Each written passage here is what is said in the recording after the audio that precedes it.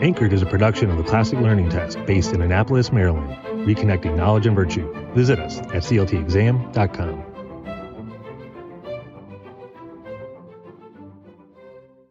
Hello, welcome back to the CLT offices. We're glad you're here. Today, we're excited to have Yuval Levin, Director of Social, Cultural, and Constitutional Studies at the American Enterprise Institute.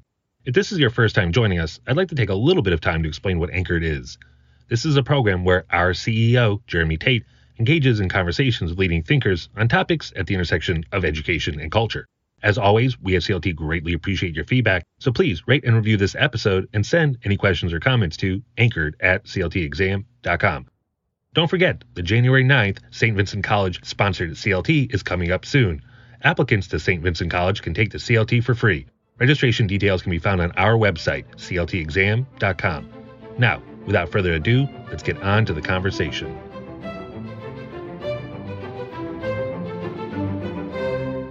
All right, welcome back to Anchored, the official podcast of the Classic Learning Test. Today we have a very exciting guest, Dr. Yuval Levin. Dr. Levin is the Director of Social, Cultural, and Constitutional Studies at the American Enterprise Institute, and he is a founding and current editor of National Affairs, a senior editor of the New Atlantis, and a contributing editor to National Review. Dr. Levin served as a member of the White House domestic policy staff under President George W. Bush. He is the author of several books, and his most recent is A Time to Build, From Family and Community to Congress and the Campus, How Recommitting to Our Institutions Can Revive the American Dream. Dr. Levin, thank you so much for being on the program. Thank you very much for having me. So our first two guests on the show, Dr. Robert P. George and the University of Dallas President Thomas Hibbs, you collaborate with them on the E Pluribus Unum lecture series. It's a program dedicated to rediscovering unity despite our many differences in society today. I'm curious, what was the impetus for this program, and what are these discussions ultimately revealing about civil society overall? Yeah, it's been a great honor for me and for us at AEI to be co-hosting these conversations with Professor George and with the University of Dallas and its president.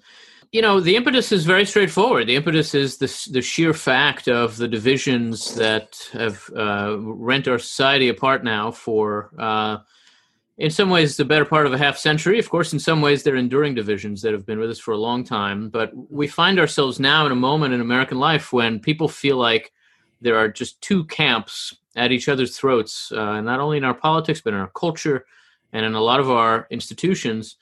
And we're looking for ways to build bridges between those, to find some divisions, not by asking anyone to give up anything they believe, but by looking for ways that we can better accommodate each other and allow our institutions to work to create social peace and more of a sense of cohesion and of unity in American life.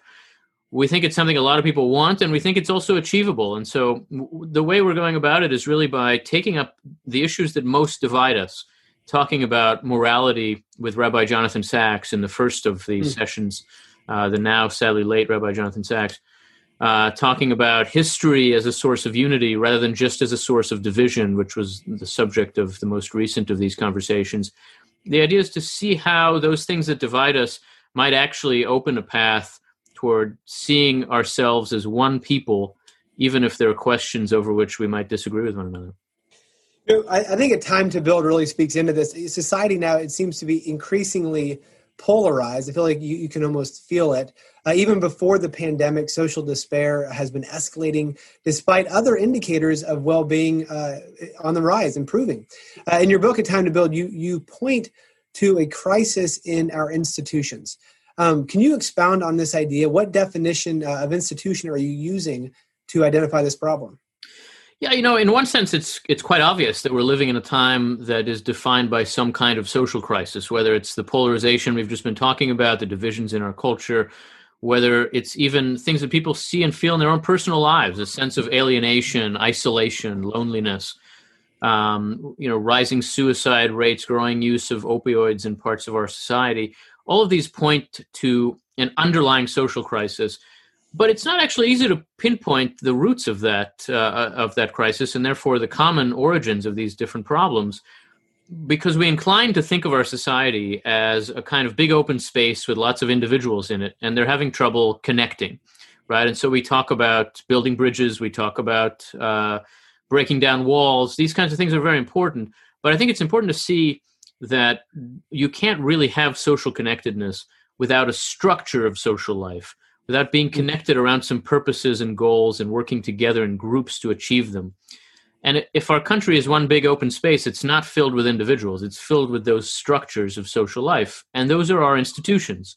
Institutions are the reasons why when we work together in a school or in a church or in a family, we're not just a bunch of people. We're oriented and organized by a common purpose. And a bunch of people oriented and organized by a common purpose is an institution. I define in the book institutions as the durable forms of our common life. They're the shapes and the structures of what we do together. And some of them are organizations. They're very familiar kinds of corporately organized institutions, like a school or a university, like a hospital, like a civic institution. But some of the most important institutions in our society are not corporate like that. The family is the core institution in any society. You can think about the institution of marriage or a profession as an institution, a tradition. What holds these together is that they give shape, they give form to the pursuit of a common goal by a group of people. And as a result, they also give each of those people a particular role in relation to the others. And to think of institutions as forms is to see that they are formative, that they shape the part of our society in which they operate, but they also shape the people in them. They shape our character, they shape our soul. And ultimately, it's this formative power of institutions that we really need in order to be able to function as free people in a free society. Mm. And I think a lot of the problems that we have, that we understand in these terms of isolation, loneliness, alienation, polarization, these problems are a function of failures of institutions. And it's hard to see them because we often just don't see institutions. We treat them as invisible. But when we force ourselves to see them, it becomes a little easier to understand what the problems are for us to take up in our current moment. Here at CLT, we partner with many colleges, nearly 200 now. And many of these really prioritize a unity of knowledge over just kind of random graduation requirements. President Hibbs noted the importance of colleges in providing guidance to students, which really underscores an institutional role, that is diminishing. You write in your book this: conservatives have clearly long been a minority of American academics, but their numbers have dwindled to a tiny remnant in the last few decades. In 1969, a quarter of American professors described themselves as right of center. By 1999, the figure was down to 12%. Recent surveys have put the number below 10%. And the situation is far worse in the social sciences and in the humanities. What is responsible for this movement? And does it tell us anything about the shifting nature of higher education today? Yeah, I think that it is both a function of supply and of demand. That is, there are certainly concerted efforts to keep conservatives out of certain kinds of academic departments, and gradually, even if it's not, some kind of conspiracy, gradually over time, the departments tend to have a single look, a single voice, and people on the right tend to be excluded from these. At the same time, the fact of that exclusion drives people away from seeking academic careers. People who don't want to spend their entire lives as outcasts among their own colleagues and in constant war just look for other things to do. And so both from the supply side and the demand side, you end up with far fewer academics, especially in the social sciences and the humanities, who are in any sense right of center. That affects what students are exposed to. It affects the character of campus life. But, I think there's an even deeper problem, which is not about the makeup of faculty, but about the character of university administration. Not enough university presidents think the way that Tom Hibbs does about the purpose of the institution, which is fundamentally for him rooted in teaching and learning, in the pursuit of the truth through teaching and learning. That's not a partisan enterprise, and it can't really be forced into partisan categories. I think we increasingly find that university administration has come under the sway of a much more politicized way of understanding the purpose of the institution, steeped in a kind of identity politics that tries to use that mode of thought as an administrative language, as a vocabulary of deploying power and authority on campus.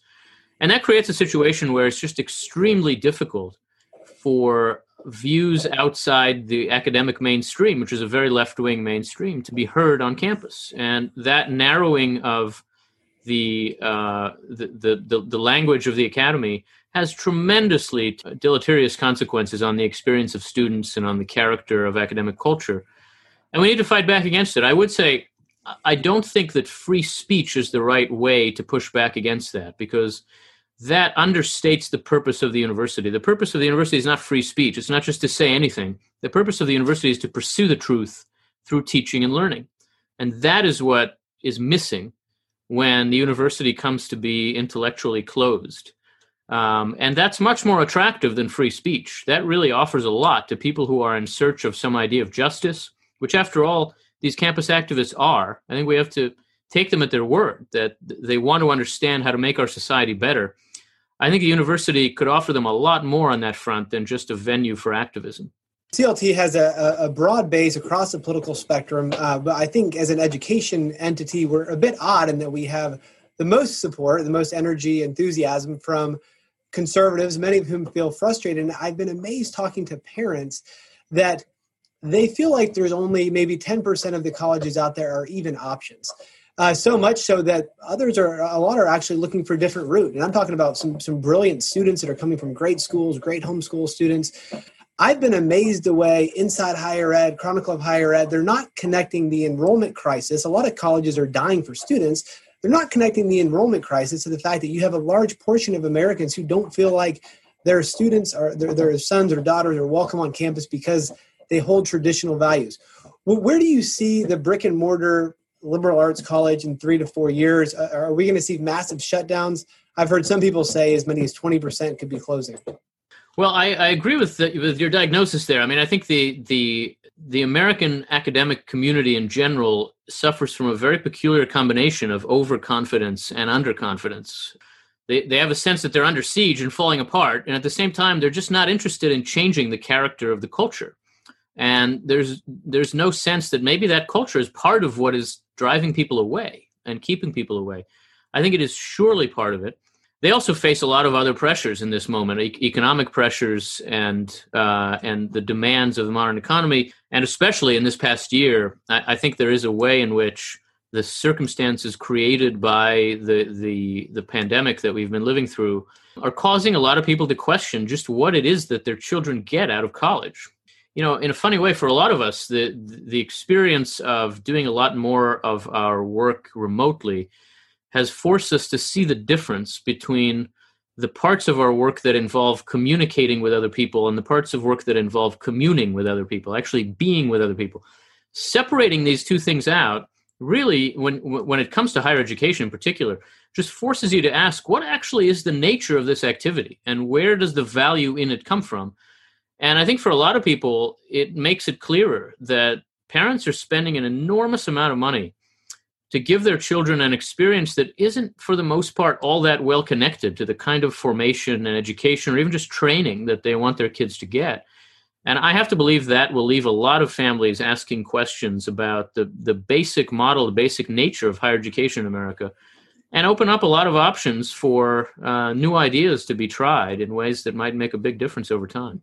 You know, I'm so glad we're talking about this. When I think of a school like the University of Dallas, or even a smaller school, a school like Wyoming Catholic, where they start off the first 3 weeks freshman year by doing a crazy outdoor adventure and kind of push the kids to their limits, those kinds of institutions seems like they could continue to thrive in the digital age because what they're doing cannot be supplanted by technology. It's a formation of the whole person. But the value of being in person versus online, when there's not a vision for the whole person, it seems to be just a matter of time before people say, wait a minute, why are we doing this? You know, do you think those kinds of institutions are going to have a brighter future than the ones that don't have a vision of education that's broader than just kind of bare utilitarianism? Yeah, I absolutely do, because I think it's very easy for those institutions that are really about the formation of the person to make it evident why it's important for them to be together in one place learning something. And my hope is that that causes some of the people who run these institutions to ask themselves this question: what actually are we here to do?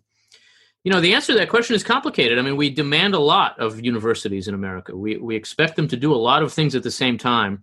We expect them to train people and give them the skills they need in the modern economy. We expect them to give them some access to some of the best of our civilization. We expect them also to basically, frankly, offer them some entertainment and babysitting and food and care.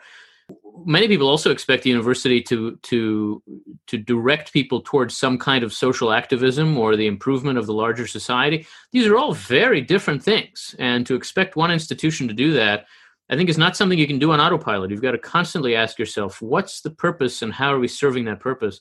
A lot of our best universities now, so-called best universities, haven't asked that question in a long time. And it's time they did. So I got to tell you, I was at a happy hour with some CEOs about a year ago, and I thought this was just me, and I never really said it out loud before, but there's 6 or 8 of us talking, and one of them said something along the lines of viewing some degrees from some university as liabilities. Whereas if you have a degree from maybe some state university and all you really know is a reputation for throwing a good party, what does that degree actually convey? Yeah. And we've had a weird history at CLT when people ask us, and we've done this kind of impossible thing of challenging the College Board and ACT, and we've done it with a bunch of St. John's College graduates, a school where people tour and the parents are concerned about what will my son or daughter do. We find that they are absolutely the very best employees because they've had this impractical education. Have you noticed the same thing? Is word getting out among employers that college isn't really providing the workforce with what we need? That's very interesting. I mean, I think that you can see some of that pattern in the ways in which employers value other sorts of training and among other things, in the way in which employers value experience in the military, which is looked at as just more formative. And one of the striking things, if you look at public opinion data about trust in institutions, the American military really stands out because it is the one national institution that is more trusted now than it was 40 years ago. And part of the reason for that is that the military was not trusted 40 years ago in the midst of the Vietnam War. Yeah. But a lot of it is also that the military has come to present itself to the larger society as formative of men and women. And, when someone tells you that they went to Harvard, maybe you think that person does well on standardized testing or something. When someone tells you that they went to the Naval Academy, you're likely to think, well, that's a serious person. And not because they got in there, but because the Navy makes serious people. And It really does. Yeah. I think universities that think that way about their purpose, that have as their aim to say, when people hear that this person graduated from our institution, they're going to think this is someone who has been well formed. I think they would do a lot of things differently. And those kinds of signals are real. People take them seriously and understand something about what it means to have gone to a certain university or to have had a certain kind of life experience. And I think it's healthy to think concretely, explicitly, about what kind of formation we're offering and how that helps our institution be understood. And again, I don't think a lot of higher education institutions think that way. I feel like there has been an awakening with parents and students of really identifying which ones are the ones that are actually providing something formative that's going to be recognized. I want to switch over. We always spend the last few minutes chatting about books at CLT. We're kind of an odd company. We actually start every single day reading out loud together as a company. We're doing Aesop's Fables right now, Aesop or Aesop. And we just finished The Souls of Black Folk by Du Bois in the third quarter. We typically, start off with asking you about kind of what you're reading now and your favorite books, but I do see right next to you Democracy in America, and it was hugely formative to me in college and my wife as well. We talk about it. It's weird how much we talk about Democracy in America. That work in particular, what was the influence on you? It's an enormously influential book on me, and I have to say I try to reread it about once a year. I haven't quite kept to this in the last few years, but it's amazing how reading that book at different moments in your life and at different moments in the life of the larger society can bring different things out of that book. It's just an extraordinary work of social analysis by someone who really saw deep into the American soul. And so although it was written in the 1830s, there's a huge amount in that book that just tells us about ourselves in ways that we're not inclined to see. And it's not just good things about ourselves. That's a wonderful thing about it, too, is Tocqueville really saw the good and the bad and tried to understand how American society functions and thrives. It's a book that I would just recommend to absolutely anybody, and it's so wonderfully written and so engaging. So I think that is a very, very powerful way to force yourself to think about what it is to be an American. Well, it's fascinating the way his outsider perspective, coming here from France, Right. allowed him to have a kind of clarity that people who had been born here couldn't have. I'm interested, what other books have kind of been most formative to you in your own journey? Well, that certainly is one of them. I would also say that that reading a lot of Edmund Burke has really helped to shape my outlook on things. Certainly Reflections on the Revolution in France, but I wrote a PhD dissertation at the University of Chicago on Burke, and really, in reading his letters and reading his speeches, what you get is a worldview that begins from an anthropology that sees the human person as in need of formation and looks at social institutions as directed to that formation, and therefore treasures those institutions that have allowed people to thrive. And that's just really shaped my outlook on things ever since. Just an enormously powerful way to think about our kind of society. And we have a lot of young, I've been amazed to hear the number of teachers that actually assigned Anchored as homework sometimes. For young people, if there's one single text that you would recommend to them that they need to pick up and read maybe over Christmas break, what is that? Well, I do think Democracy in America is a good one, although Christmas break, you'd have to do a lot of reading. It's a big book. I actually think that picking up a complete copy of The Federalist is a great practice for young Americans. The Federalist, obviously it's a set of essays that were written around the debate over the Constitution, but it's another book that when you read it at different times, you draw different things out of it, and there's so much wisdom in it about how societies function, how politics works, how to make the most of basically low expectations of the human person, but high expectations of social institutions, which I think is more or less the right way to think about our kind of political life. So you could hardly do better than Madison and Hamilton at this point. This has been a delight to have you. We're grateful to the work that you're doing at AEI with E Pluribus Unum. Appreciate it. Thanks for listening. Please subscribe. And if you enjoyed this episode, feel free to share with friends and colleagues. Look forward to having you join us next week.